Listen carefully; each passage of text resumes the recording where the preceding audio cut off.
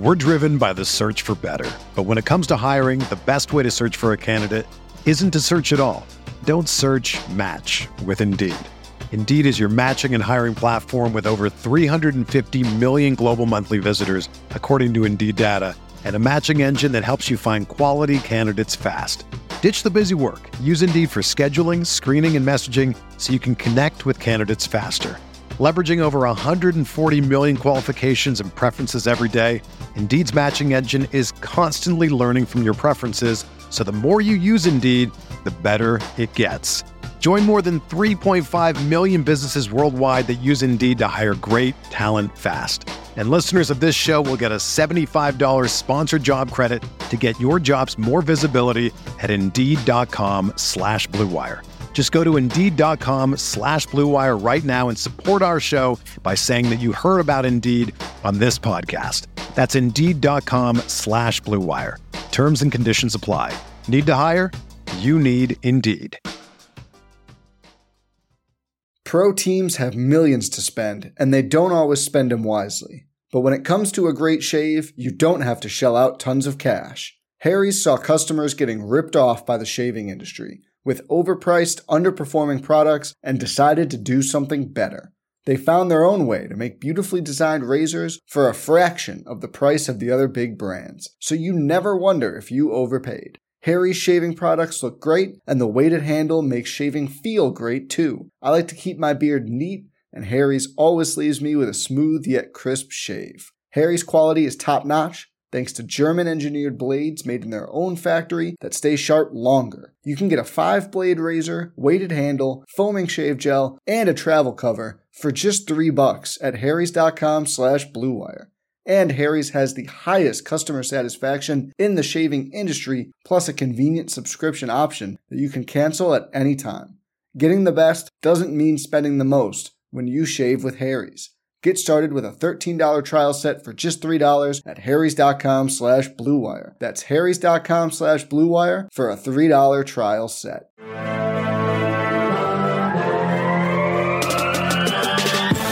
"20 minutes a day, 365 days a year.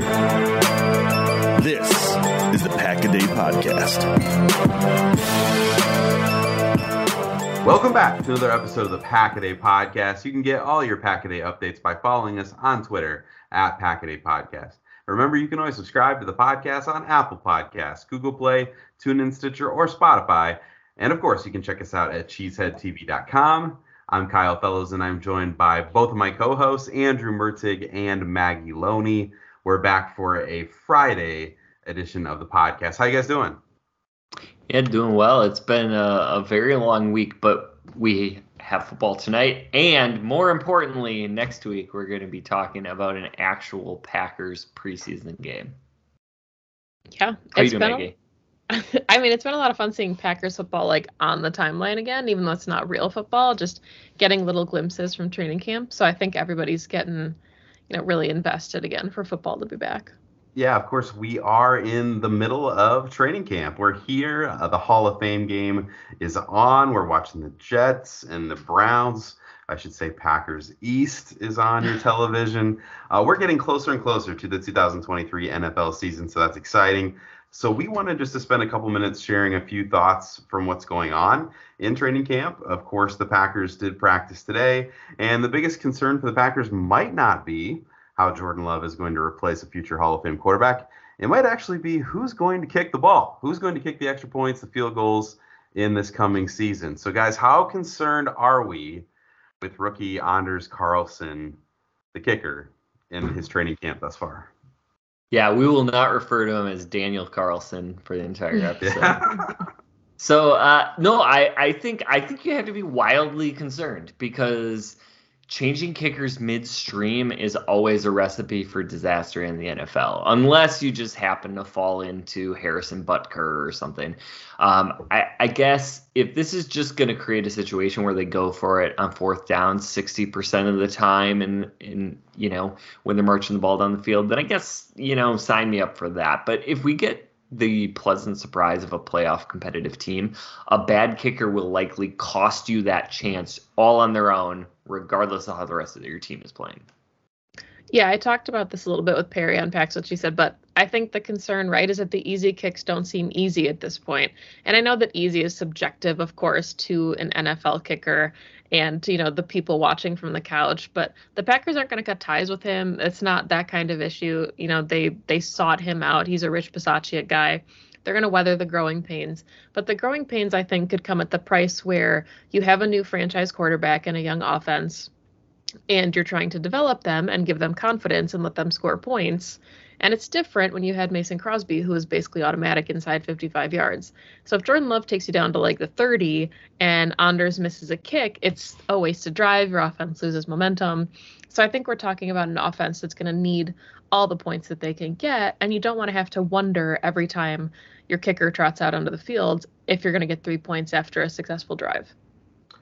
Yeah, I'm with both of you guys. I'm all for developing young players, right? This is kind of where we kind of have a lot of our fun, is watching these guys come through the college ranks and then become NFL players, and especially as Packers. But kicker's a position where you'd like to see the consistency before they're placed in those pressure situations in game-winning moments, right? You're hoping that they get those chances and you hope that they're ready. And especially when someone like Mason is still out there, I would also like to just see them bring in the vet and just get someone that you can trust to have back there. So unless Anders really flips a switch, it feels like sticking with him is more stubbornness right now than it is actually good process.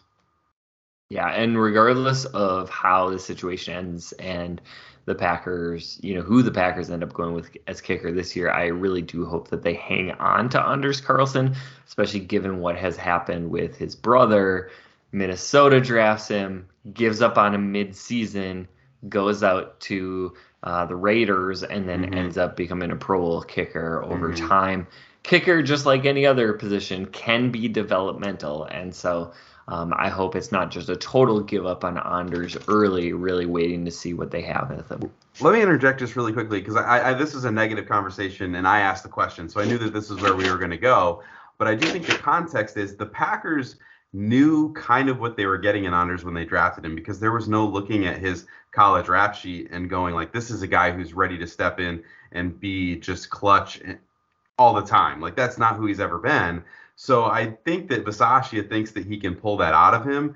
We just need it to happen fast, right? Like, that's the concern, is like, we're going to need this. Jordan Love's going to need that confidence that when he gets down into scoring range, someone's going to be able to put the ball through the uprights. So as Andrew said, the developmental picture is there. It's just like, does it happen, period, and can it happen quickly? I think that's where you have to be concerned. Definitely. And the Packers do have some time to figure out who the kicker is going to be. But let's talk about a little bit more of a positive subject. What has you feeling the most optimistic after what we've seen or heard about through training camp thus far? And I'm going to go first because I think you two took the better topics. And I'm just going to say safety is the most alarming position on this team. And it doesn't always get talked about. It certainly is the weakness. I think people are aware of that. But everybody's concerned about what's happening on the offensive side of the ball, how the rest of the defense is going to develop. But certainly at safety, it's just all question marks.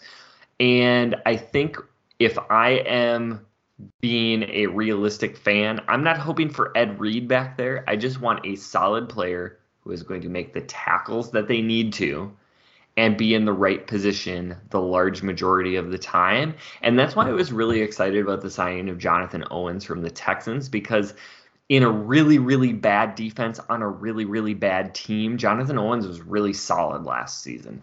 And I had the hope that maybe he could be that. And it does seem like over the last day, maybe 2 days, that more has been coming out that Owens could potentially be in the mix to be a starter this year, potentially even supplanting Darnell Savage, who has been anything but the solid player that I've been talking about. So for me, the reason to get optimistic is that the Packers could potentially have two really just solid, average safeties you can rely on in Jonathan Owens, Rudy Ford. That would get me really pumped about the rest of the defense.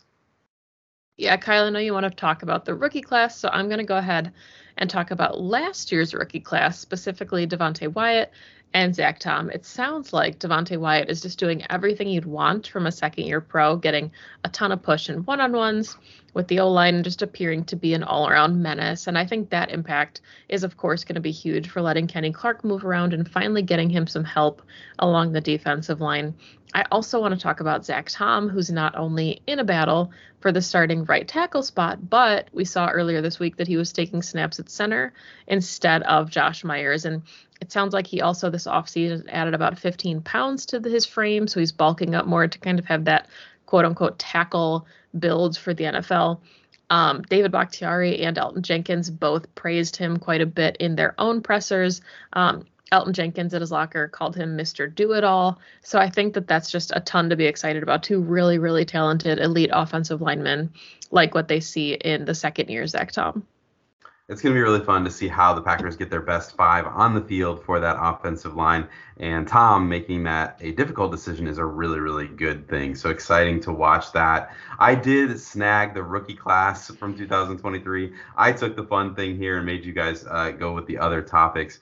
So this rookie class is looking as advertised, and that may not be super exciting. All these guys are rookies, so they're not going to come in. They're not going to play like veterans right away, but you can kind of get a vibe for how these players are going to pan out. You can't tell, if they're going to be Pro Bowlers or anything like that right away, at least, but you can usually tell if they're just not going to hit. Like if these guys are just absolutely not going to be good, you kind of get that flavor pretty early on in training camp, it feels like most of the time. The good news is that it feels like most of the Packers draft class has at least met expectations thus far. We've had the wow moments from Hercules Van Ness. We've seen Musgrave looking like a matchup nightmare out there who's got the movement skills of a much smaller player. Jaden Reed is showing up and making plays and looks like he's going to be that speed and explosiveness that the Packers were really hoping that he would bring to the offense. And even guys like Carrington Valentine, like a 7th round corner, have been relatively impressive. So Brian Gutekunst, the Packers organization, they had to hit on this class. Like it was so important coming out of what they've come out of with the transition from Rodgers and just going a different direction as they retooled this team for the future. And so far in camp, it is really early, so preface all of that, but it feels like Green Bay is going to hit on 4, 5, maybe even 6 of these rookies to at least be contributors. And if that happens, that's a really big deal for this franchise. We're driven by the search for better. But when it comes to hiring, the best way to search for a candidate isn't to search at all. Don't search, match with Indeed. Indeed is your matching and hiring platform with over 350 million global monthly visitors, according to Indeed data, and a matching engine that helps you find quality candidates fast. Ditch the busy work. Use Indeed for scheduling, screening, and messaging so you can connect with candidates faster. Leveraging over 140 million qualifications and preferences every day, Indeed's matching engine is constantly learning from your preferences, so the more you use Indeed, the better it gets. Join more than 3.5 million businesses worldwide that use Indeed to hire great talent fast. And listeners of this show will get a $75 sponsored job credit to get your jobs more visibility at Indeed.com/Blue Wire. Just go to Indeed.com/Blue Wire right now and support our show by saying that you heard about Indeed on this podcast. That's Indeed.com/Blue Wire. Terms and conditions apply. Need to hire? You need Indeed. Pro teams have millions to spend, and they don't always spend them wisely. But when it comes to a great shave, you don't have to shell out tons of cash. Harry's saw customers getting ripped off by the shaving industry with overpriced, underperforming products and decided to do something better. They found their own way to make beautifully designed razors for a fraction of the price of the other big brands, so you never wonder if you overpaid. Harry's shaving products look great, and the weighted handle makes shaving feel great too. I like to keep my beard neat, and Harry's always leaves me with a smooth yet crisp shave. Harry's quality is top-notch, thanks to German-engineered blades made in their own factory that stay sharp longer. You can get a 5-blade razor, weighted handle, foaming shave gel, and a travel cover for just $3 at harrys.com/Blue Wire. And Harry's has the highest customer satisfaction in the shaving industry, plus a convenient subscription option that you can cancel at any time. Getting the best doesn't mean spending the most when you shave with Harry's. Get started with a $13 trial set for just $3 at harrys.com/bluewire. That's harrys.com/bluewire for a $3 trial set. So you're telling me Carrington Valentine seems like a pretty good value from this past draft class. Is that something you're saying, Kyle? I'm saying that, yes. Oh, okay. I wonder could anybody have had the foresight to see that coming? Maybe somebody who had him as the 89th overall prospect in the draft. I don't know. We made it about 15 minutes into the podcast without Andrew tooting his own horn, so that is near a record. But we haven't talked draft boards in a while, so Andrew getting a little bit of credit there. I like it. If I don't talk positively about myself, who else is going to? How are you doing, Jalen Hyatt? You just watching those all day, like wishing that he was a Green Bay Packer? Is that like, are you still doing that? Hey, we'll see. We'll see what happens. All right. So I had an idea for us to hit on a topic because we are certainly on the eve of the Jordan Love era officially kicking off. Jordan Love officially becoming the face of the franchise for the Green Bay Packers. So I thought it would be fun to dig up our time capsule from April 24th, 2020. Why? Well, it was actually the first draft night Maggie joined Kyle and I on the podcast. It was the night that Jordan Love was drafted. So I wanted to go back and get what our actual thoughts were on that night. So we're going to talk nearly verbatim about what our instant reactions were to the Jordan Love pick, see if some of those things have come to fruition over the last 3 seasons, and see where we may have been a little too optimistic or a little too pessimistic. So I will kick us off in all fairness. And when the Packers pick came in, I said, Kyle and I talk about sometimes we have to be the psychiatrist for Packers Nation. Jordan Love is a fascinating move, and I had a lot of mixed emotions. How is Aaron Rodgers going to take this? All right, I think we do. When do fans start clamoring for Love? All these things were super interesting. But before we can get into all of this, I wanted to share my scouting report on Love. I said he has tons of natural gifts. Cannon for an arm, really tremendous athlete, but is very much pass first, will make phenomenal throws and also miss some easy ones. Interceptions are often a result of inaccuracy rather than poor decision making, though he does miss an underneath zone defender from time to time. He has a loopy throwing motion that may need to get corrected, doesn't process the defense particularly well, but can keep a play alive. His footwork can get really sloppy. You can absolutely see what gives scouts so much hope for Love. But he will be a serious project for a team that could potentially pay huge dividends. That is to say, you could almost take my scouting report word for word and apply it to Aaron Rodgers in 2005. But are LaFleur and Nathaniel Hackett up to developing Love into the next great Green Bay quarterback? They're going to have 2 years, scratch that, 3 years of Rodgers to develop Jordan Love behind number 12. So Kyle, what was your scouting report like? It's so interesting. Okay, so this is verbatim what I said in 2020. I have to say that when I saw Green Bay was trading up, I thought it was going to be for Patrick Queen. There was some buzz around Queen and the Ravens, and I thought maybe that was the move they were getting up to get above them. Denzel Mims, I thought that was another opportunity that they may be taking, even though I didn't really see the need for them to trade up for Mims. But Jordan Love was the pick. Wow. When his name popped up, I wasn't upset, just shocked, and it actually happened. What's really interesting is that there were no teams between 26 and 30 who were thought to be highly interested in Love. So you have to assume that this trade-up was to get in front of other teams who would have been interested in trading up for Love. Clearly, Gutekunst really likes this kid. It wasn't a situation where he was just going to sit there and take him if he fell in their lap. He went up and got him.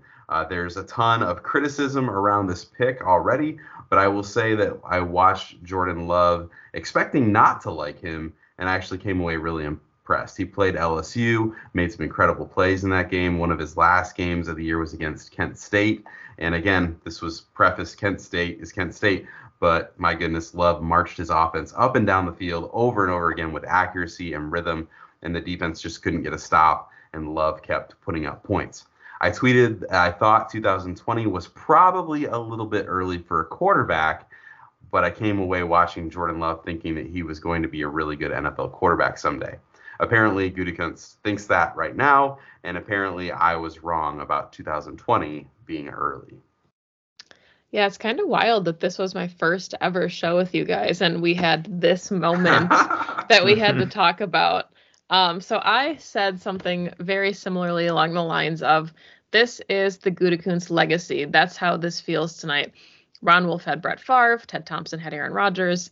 This is Goot trading up to get his own quarterback of the future in Jordan Love. Whatever else happens with Za'Darius Smith, cringe compared to Reggie White and Charles Woodson in free agency. This is Goot's defining moment. I get the frustration here. I do. The Packers traded up for someone they hope doesn't start for 3 years, but it's night one, and finding a reliable quarterback that could take the reins in the future is invaluable after living through the Hundley and Kaiser experiments.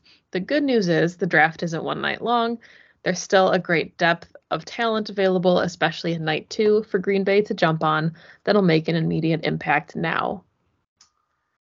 All right, so just so interesting to listen to all of us go through that, but so many of our observations were spot on, right? Like Andrew mentioned, wondering how Rodgers was going to react to this pick. I mean, if there's any notable take, that's, that is an understatement for the next years to follow. But did that end up just, obviously was the elephant in the room that we all just saw play out. Maggie and I talked about this being a Gutekunst legacy pick, and that Goody really believes in Love, and we've seen that play out now, right? The push came to shove, and Gutekunst stuck with Love and pulled the rare trade on a future Hall of Famer quarterback so that his guy could get his fair shot. The legacy, of course, is still being written, still being defined, but clearly Love is going to be the defining chapter in that Brian Gutekunst legacy. And Maggie mentioned that the pick felt strange because you kind of knew that Green Bay was hoping that they wouldn't need Love for 3 years. And here we are, right? 3 years into Love's career, and he really hasn't done much but sit the bench.